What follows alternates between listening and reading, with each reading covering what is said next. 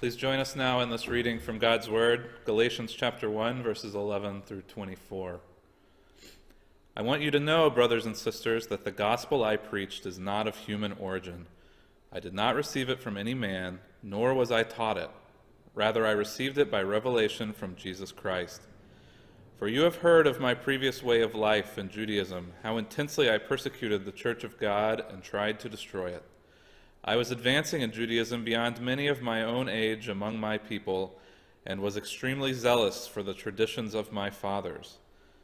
But when God, who set me apart from my mother's womb and called me by his grace, was pleased to reveal his Son in me, so that I might preach him among the Gentiles, my immediate response was not to consult any human being. I did not go up to Jerusalem to see those who were apostles before I was, but I went into Arabia. Later I returned to Damascus. Then, after 3 years, I went up to Jerusalem to get acquainted with Cephas and stayed with him 15 days. I saw none of the other apostles, only James, the Lord's brother. I assure you before God that what I am writing you is no lie. Then I went to Syria and Cilicia. I was personally unknown to the churches of Judea that are in Christ. They only heard the report. The man who formerly persecuted us is now preaching the faith he once tried to destroy. And they praise God because of me. Thanks be to God.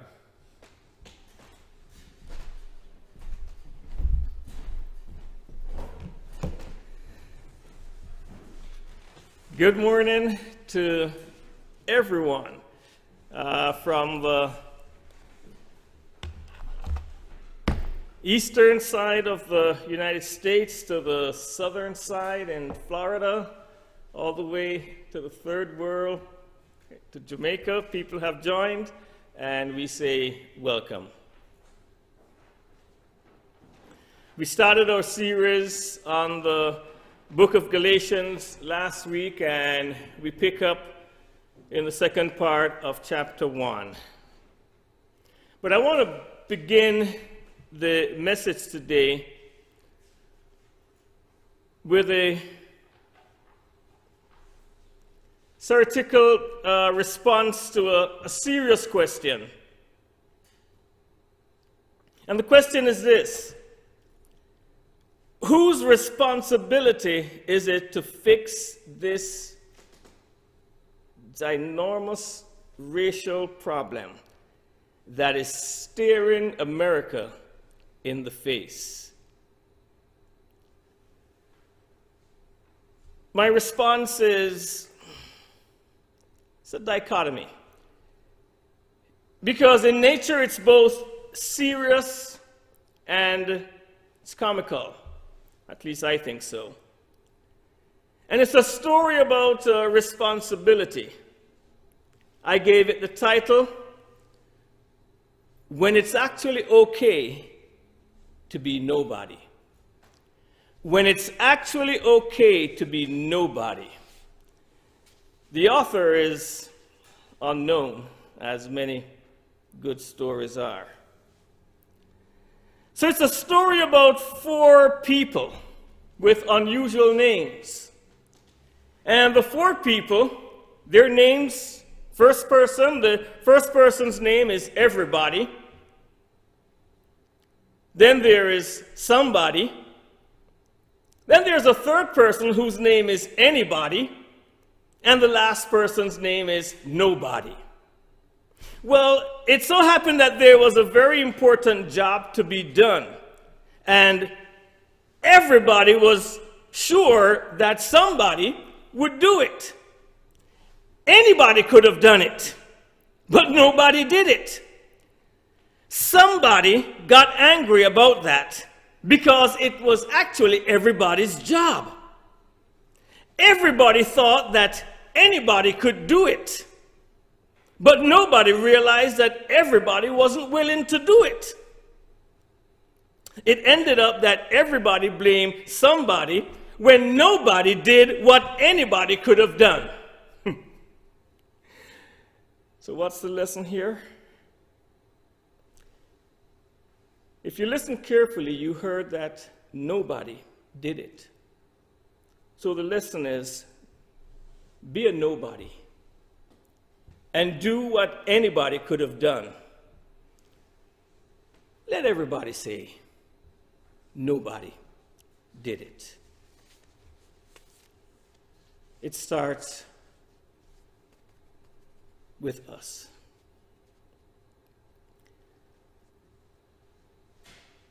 Pastor Logan introduced the topic of the gospel that was watered down in the area of Galatia. Now, Paul had founded these churches. Really, there were 4 or 5 gatherings of believers, and they met in homes and houses in the area of Galatia.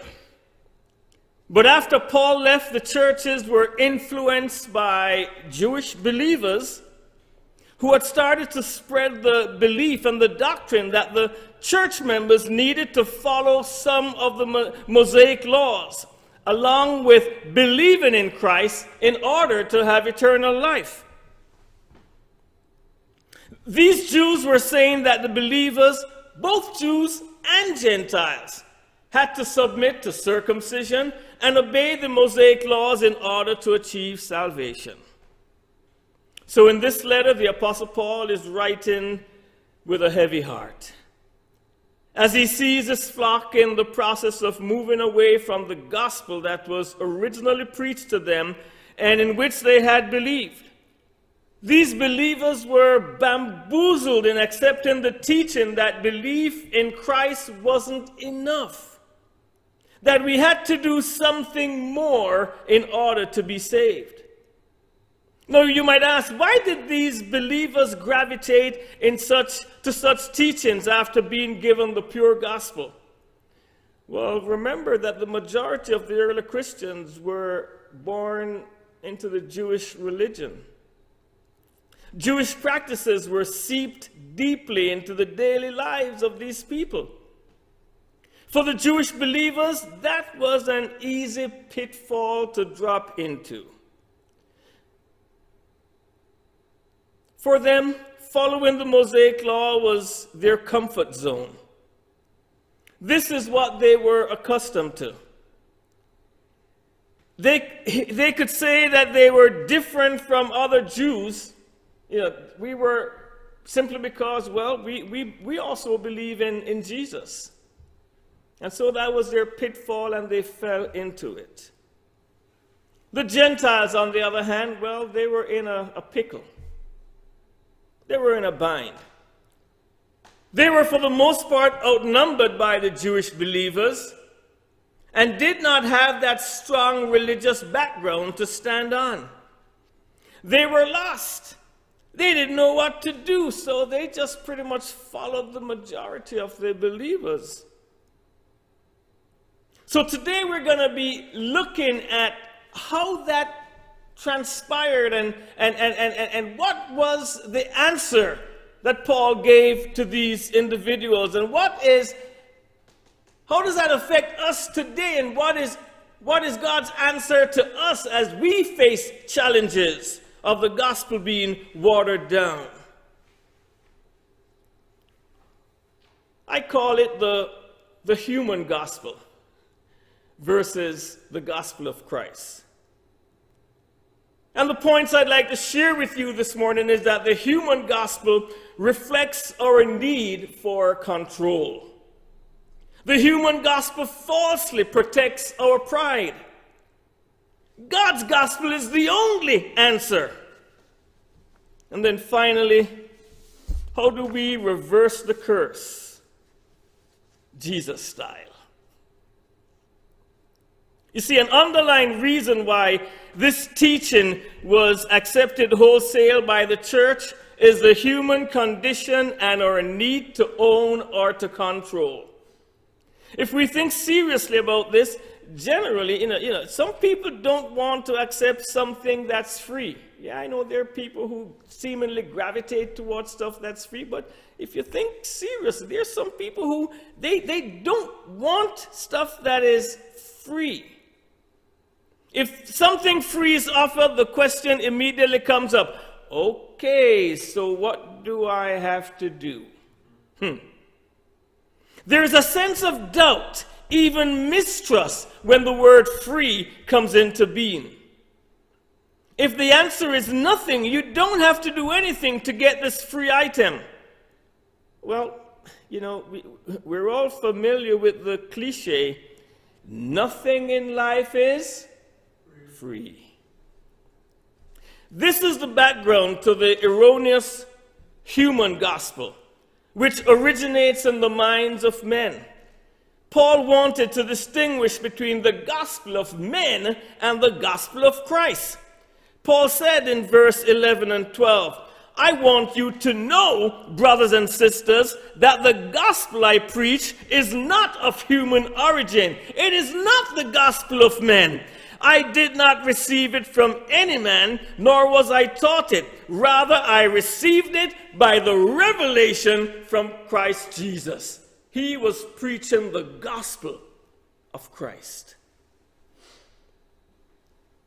If something is free and we don't have to do anything, then there's a feeling that we owe the other person. That's a bad feeling, isn't it? Not only is this not a comfortable feeling, but it means that we also have to do something of equal value to rid ourselves of this feeling of debt. Recently, I needed a favor done. I went through a list of people, and I finally called and asked a member of our church to do this favor for me, and the answer came back quickly in the affirmation with the assurance, anytime, Pastor, anytime.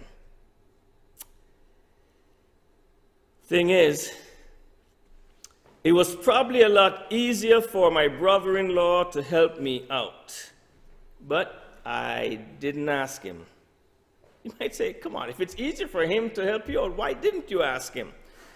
Well, 2 of the last 3 times we did anything, we did something together, my brother-in-law was doing me a favor. I just couldn't bring myself to asking him again. I felt that I had already owed him so much. I couldn't bring myself to it. Sad thing is, he probably, let's take out probably.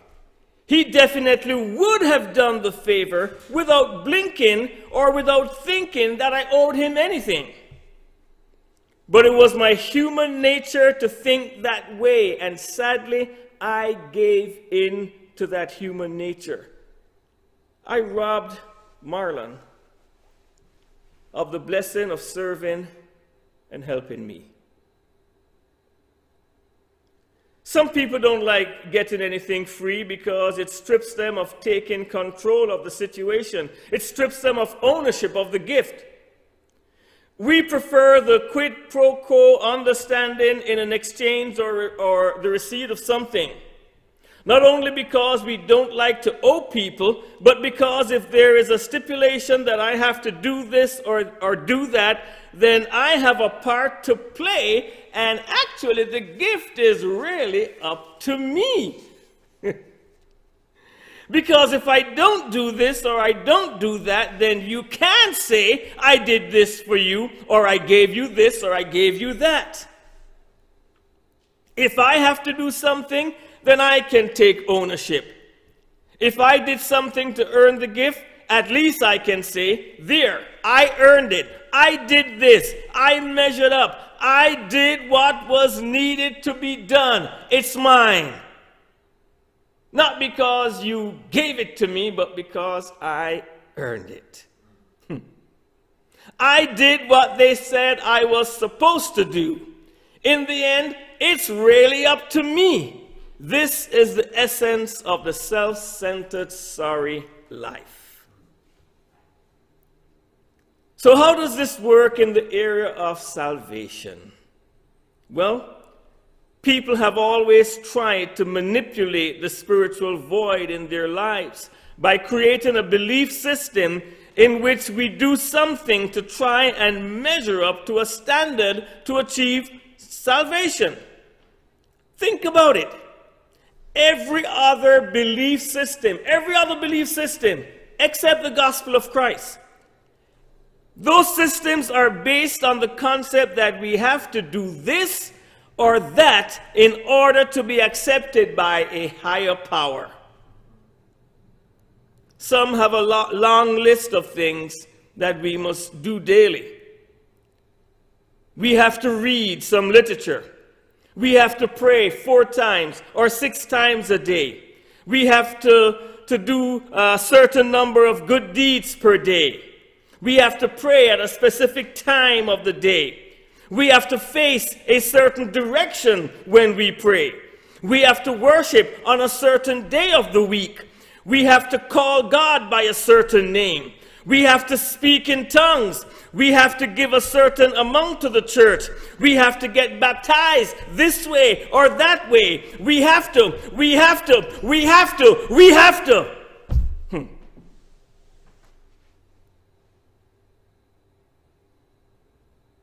See, the human gospel also falsely protects our pride. We have to? No. No, we don't have to. We don't have to do this or that. The gospel of Christ takes this or that out of our hands. We have to give this control to Christ, to someone else who have done for us what we couldn't do for ourselves. We simply have to accept that what someone else who is Christ, that he has done for us on our behalf that we couldn't do for ourselves. This is a hard thing for the human spirit to accept. We want to be able to say, I did it myself. The idea of someone else doing everything for us hits deep down. It attacks our well-guarded sense of self-sufficiency. In other words, it touches our pride. And pride, as you know, is one of the building blocks of sin.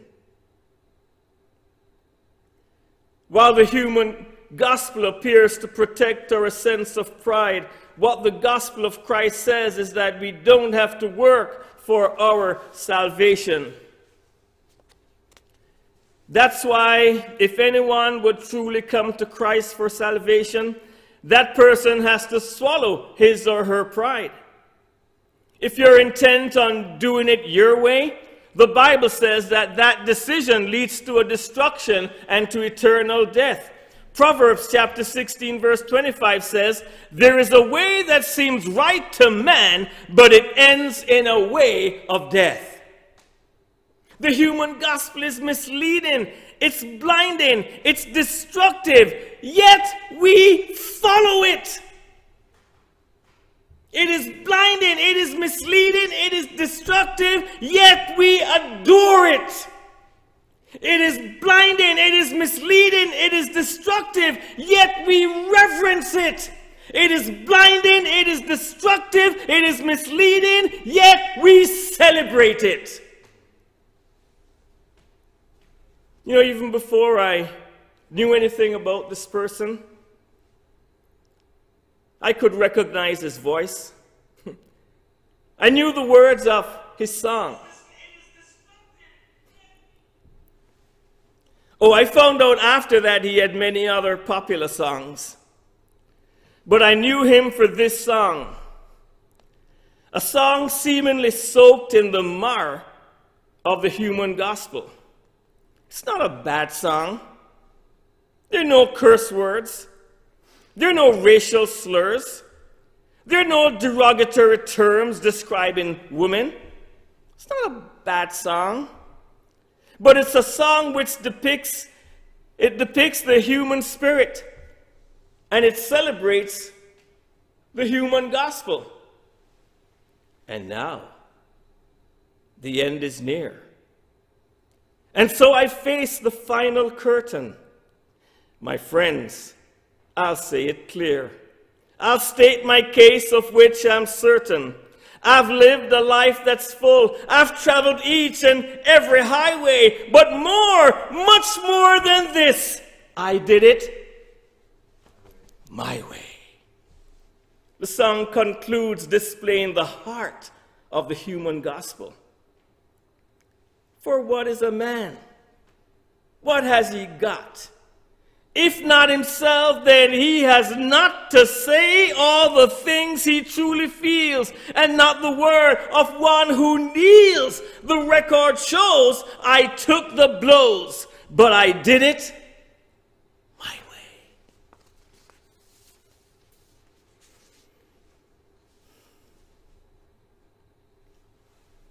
Human gospel leads to destruction. God's gospel is the only answer.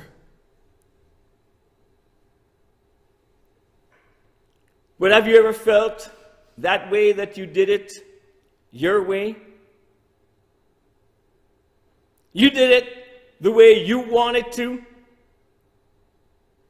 And the question is, can you handle your spiritual life in that way? Bad idea. Because God tells us that my way is a way of death. And there is nothing that I can do to earn eternal life. You see, we really have to accept the bad news before we can accept the good news. And the bad news is that we are not, and we will never be worthy of earning eternal life. Simply put, we are not good enough, never have been, never will be. The bad news is really hard for us to swallow, but it's the only way that we can really actually see the good news. Remember the story in Luke chapter 18 of the rich young ruler who came to Jesus and asked, "Good teacher, what must I do to inherit eternal life?" This was a human gospel question. Let me read it again. See if you hear the human gospel in his question. "Good teacher, what must I do to inherit eternal life?" You see, he didn't realize, he didn't understand that there wasn't anything in the world that he could possibly do to inherit eternal life. So Jesus knew his heart, he knew his misunderstanding, he knew his mind. So Jesus actually answered him at the level of his understanding.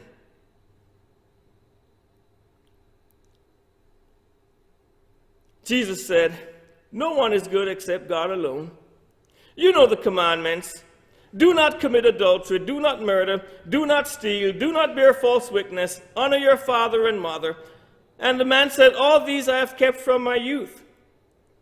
On hearing this, Jesus told him, "You still lack one thing. Sell everything you own and give to the poor, and you will have treasure in heaven. Then come and follow me." The man actually said, when Jesus said, follow the commandments. The man was bold enough to say, "Teacher, all these I have done since I was a boy." No, in reality, come on, let's be honest. In reality, no human being can really answer like that. Because no human being can keep the commandments 100% of the time. But in his mind, he had kept the commandments since being a boy. In his mind, he had kept the commandments. Because that's what he answered. That's what he told Jesus. "I have done these commandments since I was a child."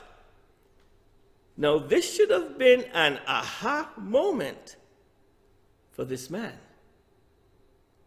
But he missed it. What do I mean? Let me illustrate. Most of you know that I'm a teacher.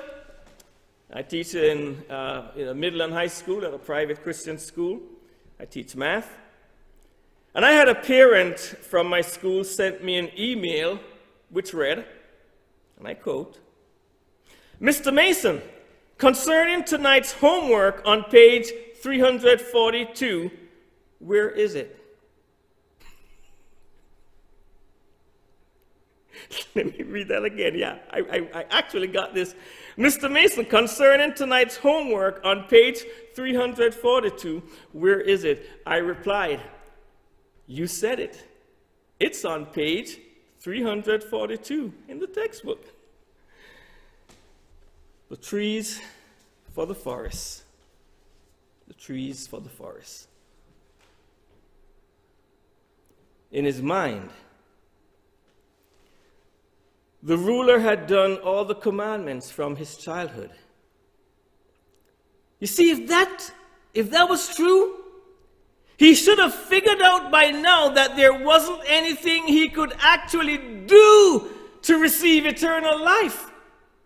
Because if in his mind he had said, I have done all these commandments from my youth, come on. Critical thinking, sir. Figure it out. If you have done all these commandments from your youth, then there's actually absolutely nothing that you can do to inherit eternal life. But he asked the question anyway because there was a void in his soul. I believe he was really asking not what can I do, but how can I receive eternal life? But he didn't know how to ask that question, so he asked it the best way he knew how. Jesus answered him, sell everything you own and give to the poor. You will have treasures in heaven. Then come and follow me. Wow, Jesus touched a sore spot, his weak point. The love of his heart, the treasure of his heart, his true God was his wealth. And he was not willing to part with it. The man walked away sadly. Then Jesus said to his disciples, indeed, it is easier for a camel to go through the eye of a needle than for someone who is rich to enter the kingdom of God. His disciples then asked, who then? Who then can be saved? I mean, Lord, look at this dude.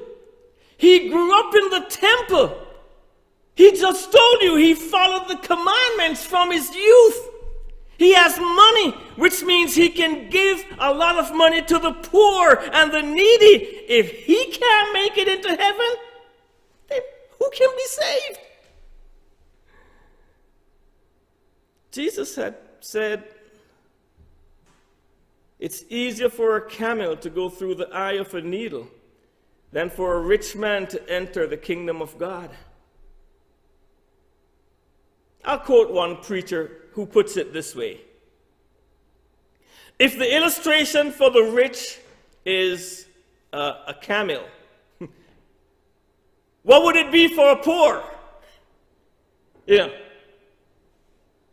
They said it's easier for a camel to go through the eye of a needle than for a rich man. So if it's a camel for a rich man, what is it for a poor? A donkey? A dog?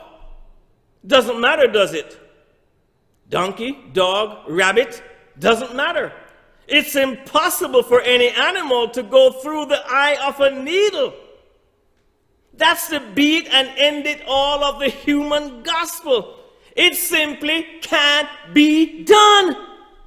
That's the message that Jesus was relating to his disciples as he summed it up like this. What is impossible with man is possible with God. Amen. So that with the human gospel, there was nothing this rich young ruler could have done to earn eternal life. And whether he was rich, whether he was poor, whether it's a camel or whether it's a rabbit, you cannot go through the eye of a needle. It's impossible because that's the human gospel. That's the message that Paul was trying to bring across to the church in Galatia. This human gospel just won't work. What is impossible with man, that is, what is impossible through the human gospel, is possible with God. That is through the gospel of Christ, eternal life. I conclude with reversing the curse, Jesus style. Let me remind you that we were born under the curse of sin. It's impossible to save ourselves. We are by nature unclean before Almighty God. The Mosaic Law constantly reminds us of that fact.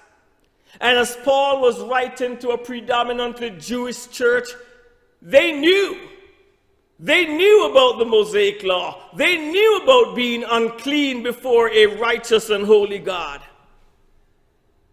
The Mosaic Law constantly reminds us of that fact.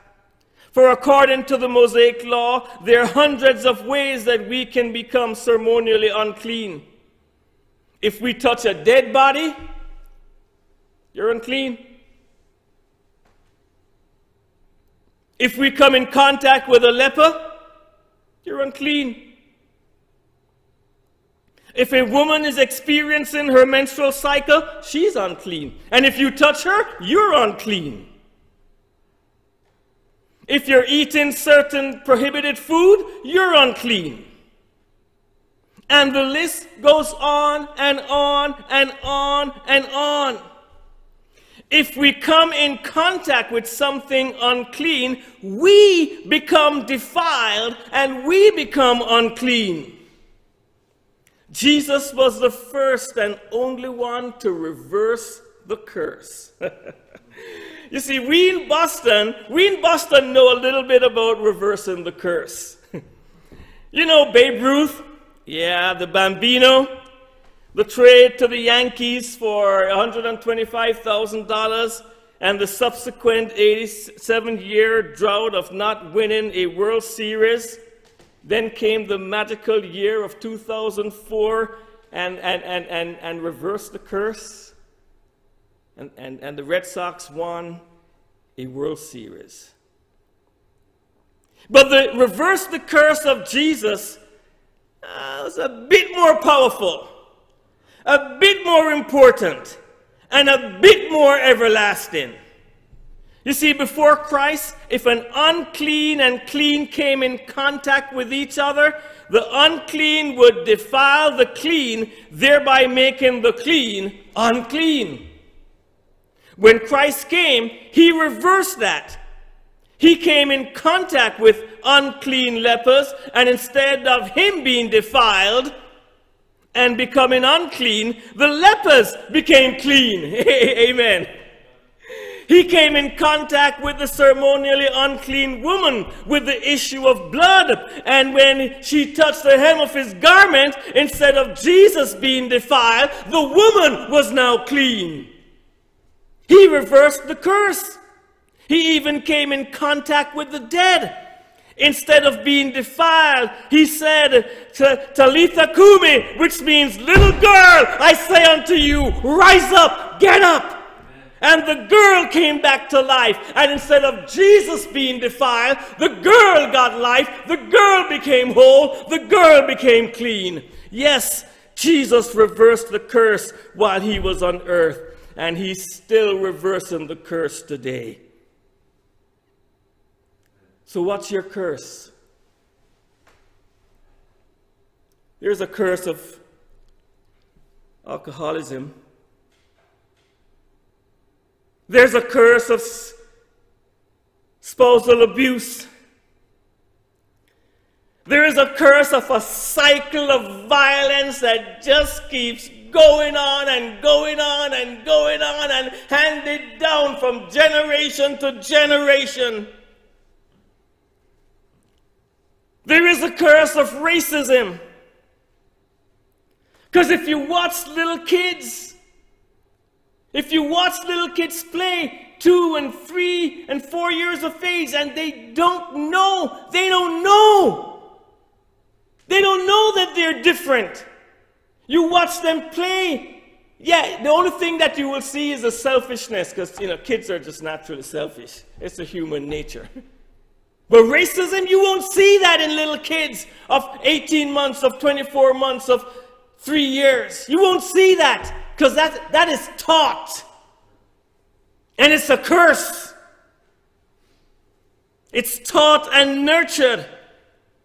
There is the curse of addiction. Whatever face your curse is wearing, recognize it now and know that Jesus can reverse that curse today. He wants to reverse the curse in your life today. Understand that we are unclean. We are sinners because we sin, and we sin because we are sinners. Everything we try to do to earn eternal life is tainted because we are unclean. The human gospel just doesn't work. Doing it my way just doesn't work. So how about doing it God's way? Christ alone and nothing else. Accept his atoning death on the cross as the only sacrifice for your sins. Ask his forgiveness for your failures and sins and accept his gift. Yes, his gift of eternal life. I close by reading some powerful words written by Keith Getty and Stuart Townsend.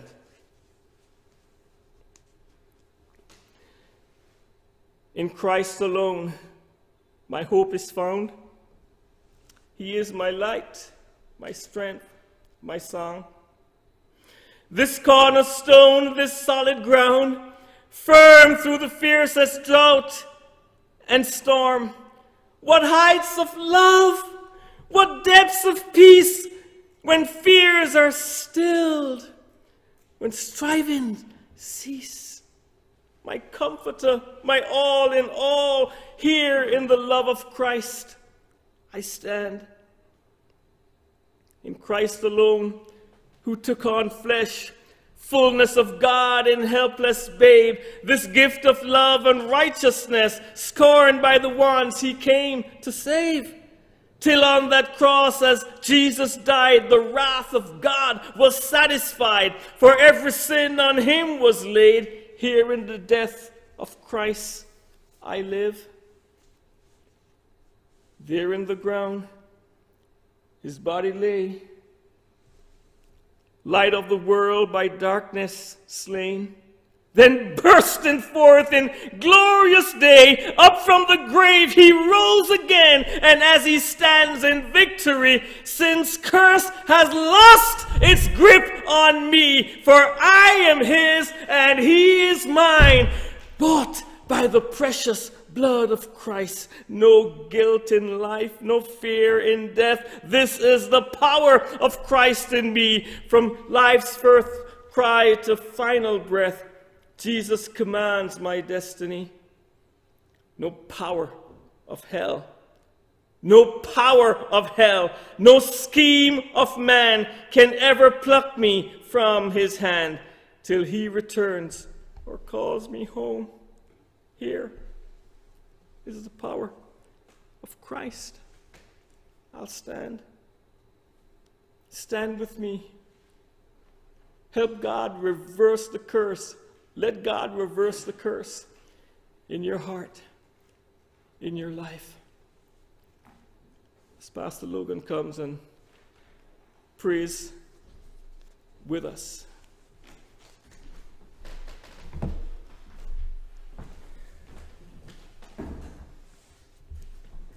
Father, we